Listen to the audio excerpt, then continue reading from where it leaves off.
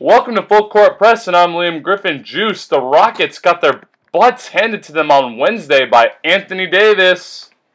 I'm Jack Sullo, and it's a good thing I'm a bigger Texans fan. Yeah, it is a good thing. I hear they're up to 3 straight wins now or something like that. It's not like that's a big deal. Alright, boys and girls, today I'm joined by my friend and very passionate fan of the Houston Texans, Mr. Jack Sullo.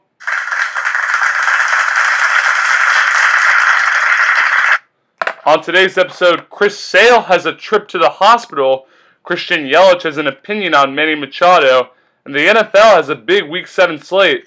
But we begin today with the much-maligned fan interference call between the Red Sox and Astros during Wednesday night's Game 4. Jose Altuve hit a ball to the right field that could have been a home run or a catch of the ages by Mookie Betts, but neither of these things happened. Altuve was called out on a fan interference despite Betts being above that yellow line. Juice, if you were an umpire, what would your call be? Like I believe many Astros fans would say, I would call that a home run. Mookie Betts was trying to rob a home run from Jose Altuve, and he was reaching over the yellow line, I believe, to rob that ball. And the MLB rulebook states that if that happens, it's at the discretion of the player. And yeah, you're absolutely right. It is at the discretion of the player, but I will say this. Did you read about what happened to that fan? He went and bought some new clothes during the game and showed up back to that seat in disguise. That fan was a dum-dum for trying to do that, but the way I see this is, it should have been a ground rule double, because you never really know what would have happened if Mookie Betts had caught that ball, but you want to give Altuve at least some credit for whacking that ball almost over the line. It would have been a home run if Betts hadn't gotten in the way. So I don't know if this is legal, but I'd probably call it somewhere in the middle. And in fact, I doubt it is legal. But if it was, if I was Joe West, ground rule double, call it in the middle, try to make each team somewhat happy. Yeah, I can see where you're coming from, but I think Joe West was just trying to be decisive with the call, and ultimately it's a tough call to make. And it's a very tough call to make. Many fans are very upset at Joe West, but I don't know how I would have made that call, honestly. I'm going to allude to what might have happened. I'm going to say this as well. The Astros can't blame that call. They can't blame that call for everything. They had to blame Charlie Morton for giving up 3 earned runs in 2 1/3 inning in probably the biggest game of his life, with the team facing a 3-1 deficit. He doesn't even get out of the 3rd inning. And blame Justin Verlander for giving up 4 earned runs in an elimination game. Yeah, honestly, I don't think it would have made much of a difference. I think the Red Sox still would have won. Maybe it would have taken 6 games, but I still think the Red Sox would easily be in the World Series at this point. Game 6 would be tonight. I'll say that. Yeah. Well, as an Astros fan, I hate to see that happen, but who knows what would have happened if the call were different. In more Red Sox news, Chris Sale took a trip to the Massachusetts General Hospital after ALCS Game 1 with a stomach illness. Sale was able to fly to Houston to be with the team, but could not pitch in Game 5. Though it worked out better for the Red Sox, it remains a question as to how effective Sale can be in the World Series. Liam, are you concerned with this at all? No, not at all, because the Astros have much better pitching than either the Brewers or the Dodgers, and the Red Sox seemed able to do just fine. And David Price was absolutely brilliant Thursday night. 6 strong innings, giving up just 3 hits, no earned runs, striking out 9 against one of the best against the reigning world champs. I'll say that. But and Nathan Eovaldi's been an unsung hero for the Sox this postseason. He's pitched both Game 3s on the road and won both Game 3s on the road. Also gave the Sox 4 outs, leading up to Craig Kimbrell in Game 5. So I'm not really that concerned, but I think if David Price needs to at least have a portion of what he did Thursday night for it to be okay. Yeah, I'd be a little concerned if I were a Red Sox fan. Chris Sale has had his postseason struggles in the past, and if he couldn't pitch in Game 5 in a possibly decisive season-winning game for the Red Sox, I'd be a little concerned. But ultimately, Chris Sale is one of the best pitchers in the entire MLB, so I think probably be fine, but there is a chance that he's not right, and they're going to have to win without him, which they very easily could. I mean, I'm going to say this. I mean, you talked about it being decisive because if the ball slips by Andrew Benintendi at the end of Game 4, 3-run score, Astros win, series is tied, and Sale can't pitch in what, in my opinion, would have been the decisive game. I think the pressure on Verlander would be less, and I think he would have pitched better if the series was tied. Yeah. And so that just changes everything because the series is tied. It's a decisive Game 5. David Price has a lot more pressure on him because we all know how well the Astros play at Fenway. So it just changes everything. If the ball is 3 inches lower on Andrew Benintendi's fly ball, it changes everything. Yeah. All right, so, but I will say this. If David Price can keep that up from Thursday night, then Sale is nowhere near as important. Things got feisty between the Milwaukee Brewers and the LA Dodgers during Game 4 of their NLCS series when Dodgers shortstop Manny Machado allegedly kicked Brewers first baseman Jesus Aguilar in the leg while running to first base. Christian Yelich proceeded to call it a dirty play by a dirty player. Deuce Machado is a free agent this winter. Does that have an effect on him or the Dodgers for tonight's Game 7? Well, Machado's made at least 3 dirty plays this series that I've seen, and I don't think there was any doubt about it. I think he purposely did kick Aguilar in the leg when he was running to first base. I don't really think this will have an effect on him or the Dodgers, either this postseason or in free agency. I think MLB teams will just write this off to him being a player who cares a lot and is intense, but it's definitely a dirty play. I mean, absolutely. I mean, I was watching PTI yesterday, and Tony Kornheiser said that Dustin Pedroia has never been the same since Machado kicked him in the knee, and he missed all of this past year with a bad knee, and now that I'm hearing that, I kind of blame Machado for that, because after seeing what he did to Aguilar and hearing about all the dirty plays he's made, it just makes it much more interesting to see what happens this winter, because he wants to play short, he wants a big contract, but I don't know how big of a contract he's going to get with that track record. The New York Yankees with Didi Gregorius going down may want to give him $200 million, but I don't really see many other teams wanting to. I can see a lot of teams willing to give up $350 million for this guy. Oh, see, $350 million from Machado, who's had probably 2 really good years. Now, like Bryce Harper, who's a proven player. Yeah. Teams love getting young players who they still think has a lot of upside. I personally would not go anywhere near that price tag, but I can definitely see it happening. So you wouldn't go anywhere near Machado because of the price tag that's on him. Yep. Okay. It will be interesting to see where he lands in this winter. Now let's get into some NFL news where the Buffalo Bills have decided to start Derek Anderson over Nathan Peterman instead of the injured Josh Allen. Liam, what do you expect out of Anderson over the next few weeks while Allen is out with his elbow? Okay, so let's take a look at the Bills' schedule. Tomorrow they're in Indianapolis. Let's see where they are in week 8, Monday Night Football against the Patriots. We all know how that's going to end. And then in week 9, they host the Chicago Bears. That is a certain 0-3. Well, yeah, more than likely they're going to go 0-3. So it means nothing on the rest of the league. They are terrible. Derek Anderson is terrible. Nathan Peterman is really, really, really terrible. Josh Allen hasn't been great. I expect nothing. Yeah. There's no way I could argue with that. I see no path to the Bills winning a single game over that tough 3-game stretch. Honestly, even if Josh Allen were healthy, I think they'd lose all 3 of them. Yeah, I do too. And since we agreed so quickly, I'm just going to go ahead and say that team is quite the train wreck. Yeah, tomorrow and Monday, 26 teams play a game in the National Football League. I'm going to make it short and simple. Which one of them needs to win the most? I've got to go with the Philadelphia Eagles, although a lot of teams have their playoff lives on the line, significantly impacted by this game. The Eagles are 3-3, and they're playing the Carolina Panthers. If they lose this game, they could be sitting at 3-4 and possibly staring at not making the playoffs after winning the Super Bowl. Okay, so I have 2 teams on my list, and Well, actually 3, and all 3 of them have been. Well, you could say one has been a surprise. 2 of them have been disappointing. All right, actually the first 2 match up. The game, and this intrigues me because it's the Dallas Cowboys and the Washington Redskins. Dallas is coming off that massive 40-7 victory against arguably the best defense in the NFL that has gotten shown up twice in the past week.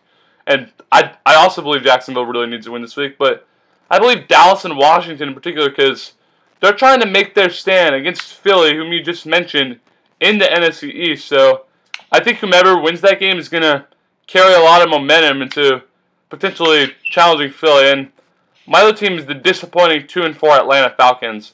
They almost lost to Tampa Bay last week. They almost dropped to 1-5, which would have put their season on the shelf practically. And this team came into the season with aspirations of going back to the Super Bowl. But I know injuries have plagued them. They're 2-4. Their red zone offense is absolutely terrible. They play the Giants at home, so that's a favorable matchup for them. But if they don't win, I really think they're in trouble. Yeah, their defense is so bad. All right, following the team with most need of a win, it's time to play the most game, or a word will be placed after the word most, and we will debate categories in sports that apply to the phrase. And today's phrase is most in need. Let's start with this.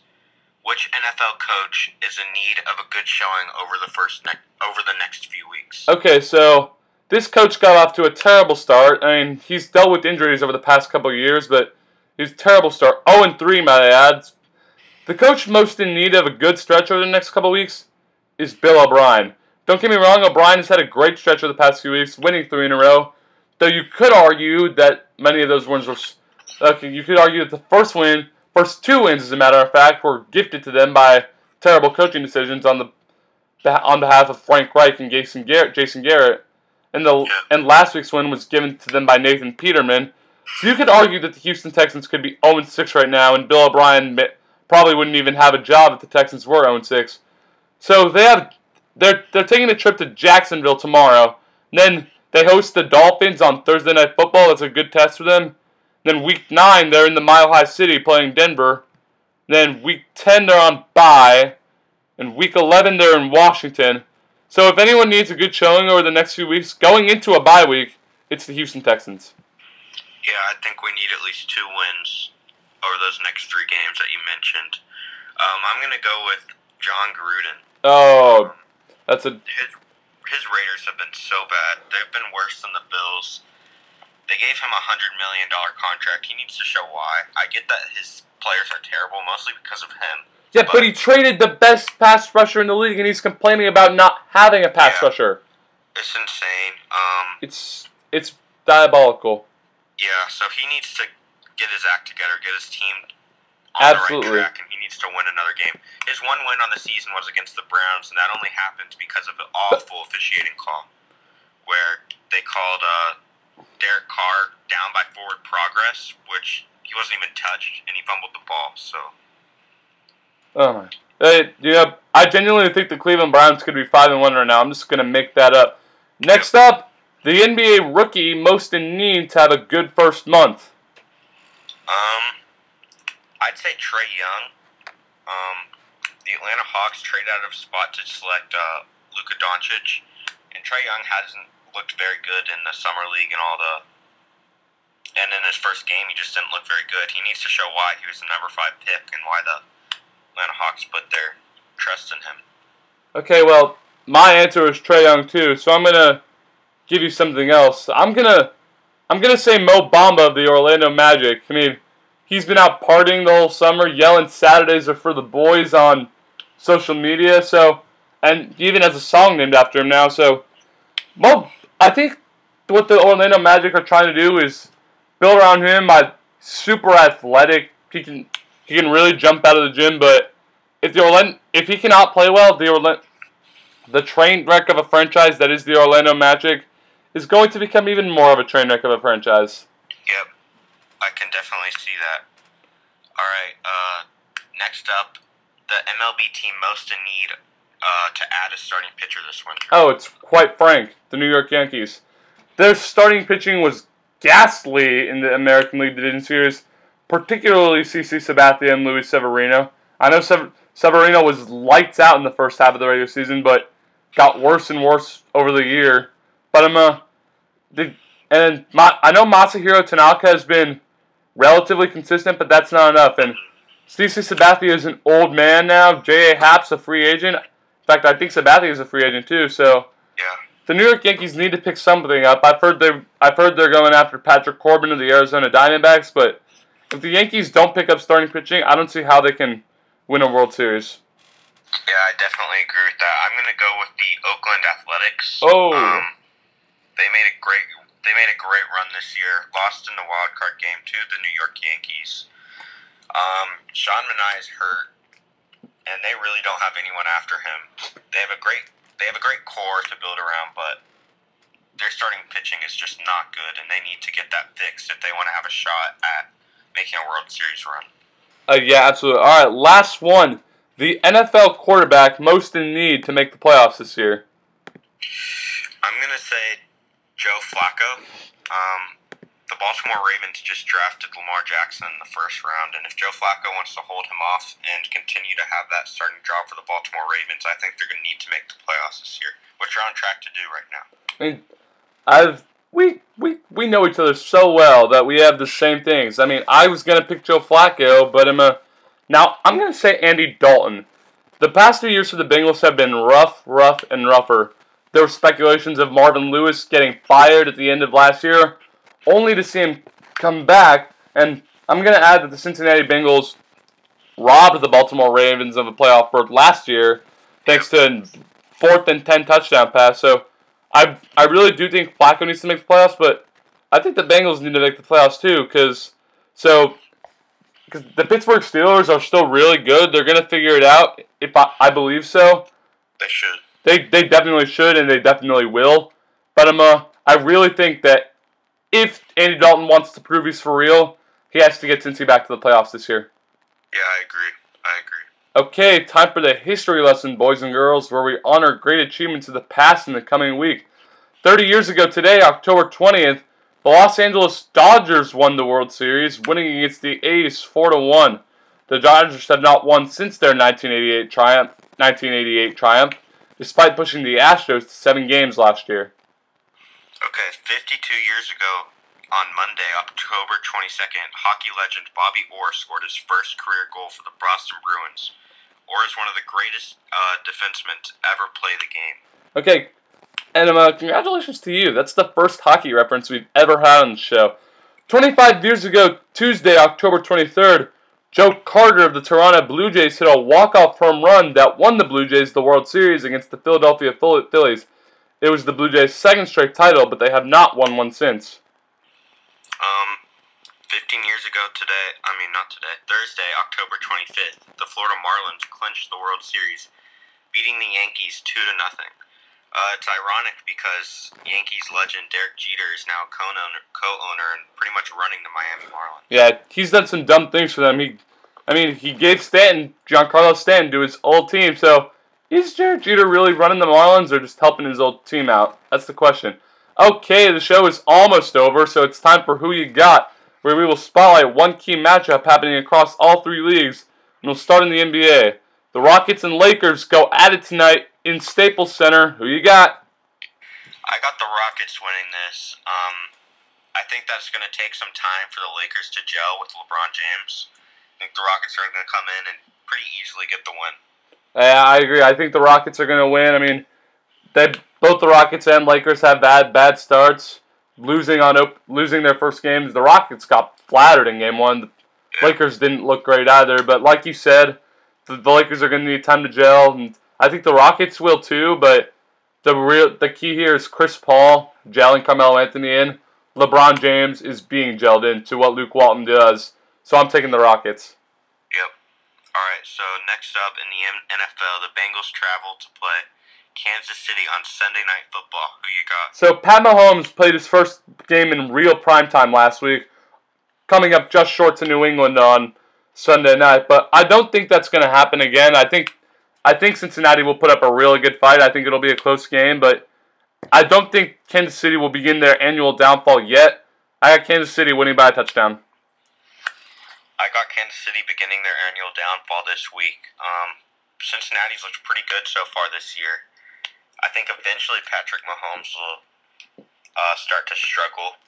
I think the Bengals win this in a really close game, but I'll say they win by a field goal. So they win by a field goal. All right, last one.